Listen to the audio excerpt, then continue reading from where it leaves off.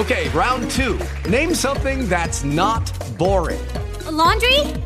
Ooh, a book club. Computer solitaire, huh? Ah, oh, sorry, we were looking for Chumba Casino.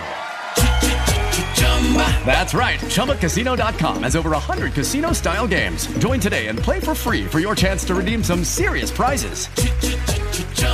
ChumbaCasino.com. No purchase necessary. Void where prohibited by law. 18+ terms and conditions apply. See website for details. Sphere of Roach today is all about conversing with famous people, rock stars, if you will. I had a chance to talk with a number of artists backstage at DC 101's Kerfuffle recently, and I wanted to put them all into an episode of the Sphere of Roach. But let's do it all in just one. We'll start with legendary guitarist TM, Tom Morello, and then we'll run it back with Samir and Francois of Young the Giant, both live backstage at Kerfuffle. Welcome to the Sphere of Roach. We're backstage in Meriwether Post Pavilion, DC 101's Kerfuffle, presented by Lattice. We've been calling you the whole time, legendary guitarist Tom Morello. How's that feel on you? How's that jacket? I mean, it's. I think I'll have it on my business cards. Okay. Yeah. I wanted to, and I want to talk about your guitar playing in a second, but I wanted to start, with no jokes, just a thank you. You posted on social media recently about your experiences growing up as a biracial child. And as a biracial child, it totally resonated with me. And it's an interesting conversation, and I wanted to see if you had any more thoughts on that post. And maybe even go over the post for somebody who may not have read it. It's interesting because I grew up, I was literally the only black kid in an all-white town. Samesies. So, yeah, so it was not unusual. I mean, it was very... Everyone in town knew that I was the black kid. Yep. My hair was different, my skin was different, and so it was very. When I tried dating, that was different. Everything, every element. But then later on, I was in a successful rock and roll band that played music that had a lot of the markers of what's considered like white hard rock and roll music. We appeared in magazines and radio stations that tended to have like sort of white artists. And there's a section of my fan base that whenever I reference being African American, freak the F out. Mm-hmm. And it's very strange. So it's like my skin tone hasn't changed, but my color has changed. And that was the thing that really resonated with me was I was the black kid growing up, but now I work at a radio station and play rock music. And so I'm not black enough, or I'm too black, or I'm too white. And it's like, you know what? I was always classified a certain way, and now I'm being classified another way. Yeah. And it's an interesting conversation of who can speak on race, or who can speak on any of these topics, or rock and roll. Exactly. Exactly. It's part of the sort of the messed up DNA of this country, and the issue of race is one that's still very prevalent. But I think that it's perhaps it can be a learning moment as well. Absolutely. That you don't you don't have to like a particular kind of music or have a certain kind of diction in order to be African American. So true and so well said. Was there a reason why you decided, you've been in the public eye for over 25 years now. Why now did you go, hey, you know what? There's always just some jackass who just says, you're not black. It's this cognitive dissonance. Like in my mind, you've always been white. Stop saying you're black. It upsets me deeply. And it does sort of open a conversation like, well, why would that upset you? And why would you make that assumption to begin with? And why, when someone self-identifies as African American, is that a problem? Yeah. Why is it for you a problem that I identify a certain way? Yeah. Anyway, it's a crazy old world. Do you identify as a guitar player? Okay, I just want to make sure I don't want to step on any toes here. In part, I've always thought that like my strength was more as like a curator than a guitar player. Oh, interesting. You know what I mean? Well put. Like whether it's in a band and trying to help with other musicians to sort of forge the direction, or with this show that I'm doing now, like the guitar playing is a crucial component of it, and kicking ass and shredding is the red meat wheelhouse, of what I do. But that's not just what I do. Like I've got a lot of ideas, and whether you'll see today, like we constructed a show. Sean Evans, who is the artistic director for Roger Waters' last two tours, is the artistic director of this show. Mm-hmm. So it's like it's more immersive. It's very visual. It's both political. It's also just straight up rock and roll. We want there to be mosh pits in the pit and in your mind. It's interesting you use the word show because it gives the impression that it's not just we're going up and playing music. No. It's an immersive show experience. Yeah, absolutely. I've been in a lot of bands, from Rage to Audioslave, where it's four guys standing toe to toe on a stage with one backdrop behind you and go. Mm-hmm. This is not that. But on the other hand, this show is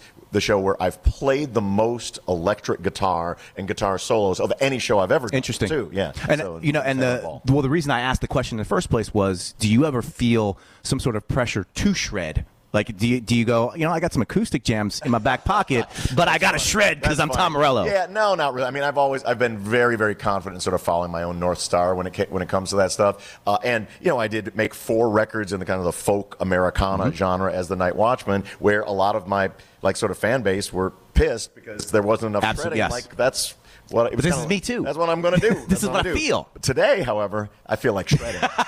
Well, that's going to be great. Brace yourself. Do you know what else is happening today? And speaking of what you feel like doing, it's Game of Thrones finale. You are in the news in the rock world. You decided, you know what? I'm taking on that theme song. What was that experience like? Well, and what was it like working with all those different guitarists? With some of the people involved in that. So it was just a real Ramin, who composes the music, the beautiful music for the show. Yep. He's been a friend for a while, and Dan Weiss, one of the creators of the show. He and I are actually dads at the same school, and rock dads, and he's metal, and he's a pretty good shredder too. Oh, really? So, yeah. Okay. So there was and I've known Nuno for a while and Scotty. So we had a real ball doing a Game of Thrones, a shreddy version. And the one big surprise was Brad Paisley came in there, and that guy kicked ass. I was going to say, so guitar. That was the surprise of the video. Was wait a second, Brad Paisley's in there? Yeah. He stopped by and he can play guitar too. So we'll post that, by the way. It's on DC101.com. What was that experience? Was it fun? It was super fun. I mean, did you have to learn the chords? I did have to, and that is not my forte. Is not sort of learning this kind of classical music thing. But I spent a little bit of time getting it together, and there's multiple guitar parts. And I said, guys, this is the part I know, so that's the one I'm going to play. I'll take this part. I'll play that one. That's the one that I learned last night. So that's happening later tonight, because later this afternoon you're going to do, as you said, shred on stage at Merriweather for Very much looking forward to it. I've played Merriweather a number of times through the years. Yep. I played it. Rage and Wu-Tang played a very historic show here in '97. I think I played here with Bruce Springsteen in the not too distant past, maybe. And I played a couple other times as well. So very much looking forward. This venue is a great one. The crowd playing this shed on a hot day is going to be super fun. And we're really happy you're coming here and playing with us, and we're looking forward to your set. So thank you, Tom Morello. We appreciate the time. My pleasure. Thank you. Okay, round 2. Name something that's not boring. A laundry? Ooh, a book club. Computer solitaire, huh? Sorry, we were looking for Chumba Casino. That's right. ChumbaCasino.com has over 100 casino-style games. Join today and play for free for your chance to redeem some serious prizes. ChumbaCasino.com. No purchase necessary. Void where prohibited by law. 18+ terms and conditions apply. See website for details. We are backstage at Merriweather Post Pavilion, DC 101's Kerfuffle, and I have the guys from Young the Giant here. Welcome, first off. Thank you. Thank you. It's good to have you. We've been doing this thing all afternoon, Klinger and Jones and myself, where we're handing out these old pictures where we look like we're 1980s DJs, and we're signing them as if we are 1980s DJs. And Jones just asked you guys a question. First of all, do you guys do like baseball players where you have to sign 1,000 balls before the gig? Do you have to sign 100 different things before each gig? Not each gig, but sometimes it'll accrue, and then we have 500 things to sign in one day. And it's not my favorite thing to do. No. But and the funny thing is, and please don't put on any airs about it. You practiced your autograph when you were 11 years old. Yeah, I actually love cursive. Well, and then they don't teach it in school anymore, so I don't know how people are going to sign an autograph now. It's like hieroglyphics now. So now when you do your autograph, you're like, all right, here we go. But back in the day, it was somebody's going to ask me for an autograph, and I want to make sure my S has a big old swoosh in it. Oh, yeah. So how is the Samir autograph today? It's one thing, one movement. So I do the Stussy sign in the front, and then some hearts, some X's and O's. No, I try to change it up, and usually, sometimes if it's just one, then I'll try and do it nice and make it really pretty. Sometimes people ask us to do ask me to write lyrics to songs so they can tattoo it on themselves. That's hard. Yeah, and that's I'm I don't want to mess this up. So yeah, I'll do a little nice, but then after the 400th one, it's kind of like this. Can I? Because you were playing the Leidos guitar, which is the most 80s guitar ever. It's kind of badass. It's great. Maybe you might want to put an umlaut somewhere in your autograph at some point, Motley Crue style. That'd be great. And so Klinger just asked this question to Shade, and he kind of stole a little bit of my thunder. So I'm going to rephrase this question because I'm sitting here and talking to you guys, and I'm thinking to myself, what's it like to be a rock band in 2019. And the reason it came up in my radar is because I was listening to my favorite band of all time, Pearl Jam, on the way in, and they kind of railed against the way the status quo was in the 90s and 2000s. But now the way that they came up almost feels a little antiquated, where you're selling 2 million copies of your album and you're moving forward from there. So even the way that what they were railing against has kind of become more of a traditional, antiquated type of thing. So what's it like to be a rock band? And I'm not just saying musicians, because it's different than pop artists. What's it like being a rock band in 2019? I mean, that's a loaded question. Yeah, I know. I served it up. I mean, I think music generations pass now, like every month. Mm-hmm. So exactly, we're like dinosaurs. Yes. We've been around for like 8 years, and that's a long time. And there's like never going to be a band like Pearl Jam anymore, I don't think. I mean, maybe things will change, but I actually really like being in this limbo. It's kind of like Almost Famous, where you can hang out and have a normal life, and then sometimes people be like, "Hey, I like your band." And you're kind of redefining what success is measured by at this point, because you could say, oh, we sold 900,000 copies of our album first week. No one's ever going to do that again. So you can't use that as a measuring stick anymore. No. So how do you guys feel your success or your connection with your audience, or who you're trying to get your music across? How do you feel that is getting established in 2019? I mean, I think just in general, the new reality of being a musician is like you have to spend so much more time on the road. Mm-hmm. And it's a double-edged sword. On one hand, it is tiring. It's really expensive to be out on the road. I think people don't even really think about that, but there's just like so many logistics. On the other hand, you're face-to-face with the people who are listening to your music every single night, which is there's really nothing like that. Like you can see the number of streams or number of records sold, but when you actually see people who are connecting with your music on a night-in, night-out basis, like that is the most amazing feeling. Yeah. We get to do that. We've done 70 shows on this record so far. I think we have another like 40 coming up, and yeah, it's exciting. And I said it as a goof about the signing of the autographs, but when Eddie Vedder leaves the stage or leaves the recording studio, he leaves it behind. Whereas the challenge today is, well, what did you post on Instagram lately? Have you guys tweeted anything lately? And it's that whole thing where you don't just walk off stage and go, all right, I'm done promoting my band. Now we move on to the next city. Does that get draining? I mean, to be honest, we kind of got grandfathered into this thing where it's not as important for us. I think if you talk to, I'm sure you have talked to all the other bands Mm-hmm. today, some of whom are much younger than us, some of whom, like Tom, has been in this game forever. I mean, I watched him play Rock the Bells when I was 16.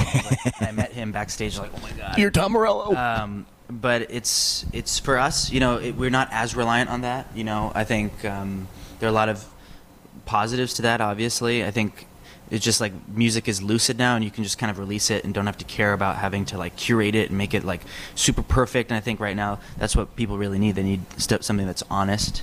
But at the same time, it's kind of like based on like winning a lottery ticket, Mm-hmm. like having this viral thing, which works for a few. Yeah. And for other people who kind of want to do it the old way, they're having to figure out a new how we're going to do that. Yeah. You guys, to pivot to a social media hashtag that you guys are trying to get going, what's the story with Jan the Giant in the open? Yeah, that's actually something we've been doing for pretty much as long as we've been touring. The first time we ever did But there's the hashtag is up now, and like you're getting it out, like you're saying this I don't is. think this it was is- like as calculated as it. I was just like, people do hashtags. Let's come up with. Oh, did you add a hash? Okay. There's a hashtag now. Usually we do things by committee. I did not vote yes on Oh, the hashtag. So, yeah. but I mean, it is a part of what we do that we're really proud of, and that is really near and dear to us. Mm-hmm. Just being able to take our songs and go out into these amazing, beautiful places and feel kind of inspired to do a stripped down rendition. But if it is becoming a hashtag thing, that's his fault. Well, and the new single, you've got a thing going around where it's some shirtlessness. There's some minor nudity in it. And it's very, very cool. And that's the thing I was looking at. I was like, oh, this is very fun. I like this. Yeah. Before I let you go, I'm gonna need Samir for you to write "In Any Universe You Are My Dark Star" on my skin, let's do it. so that I'll just do a star like. And honestly, this is my favorite lyric of the last 2 years. Like I just like every time that pops up in Superposition, I'm like, yes. I listen. I'm not gonna call you a nerd, but I'm a nerd. Yeah, we're all nerds. Thank you for calling yourself a nerd. And as a fellow nerd, I was like, thank you. So, like, listen, you're not calculatingly putting in a lyric like that, but how does a lyric like that come to you and you're like, I want to get that into a song? I think, we were oftentimes when we write songs, at least songs that become important in our careers, we have like a long, in-depth conversation about what the song should mean and how we're seeing these things happen in our life as in a pattern. And the idea of superposition to me had become something that I just was seeing everywhere in life. Trying to step outside of myself and accept these different versions of who I am and different versions of who everyone is. And I've always been, my granduncle is a black hole physicist, so I like. Oh, it's deep. I always grew up. For me, that grew up with family and stuff, and the challenge was to make a song like that, but make it a love song and have it something that people can understand, but without having it feel too esoteric. Mission accomplished. Mission accomplished. And now, Heat of the Summer, next single. You'll be hearing that on DC 101. So I think that's it. You guys got to get ready for a co-headlining set this evening at Kerfuffle. Thank you for spending a couple of minutes with us, and go tear it up tonight. Thank you, man. You are now leaving the sphere of Roach. Thanks for stopping by.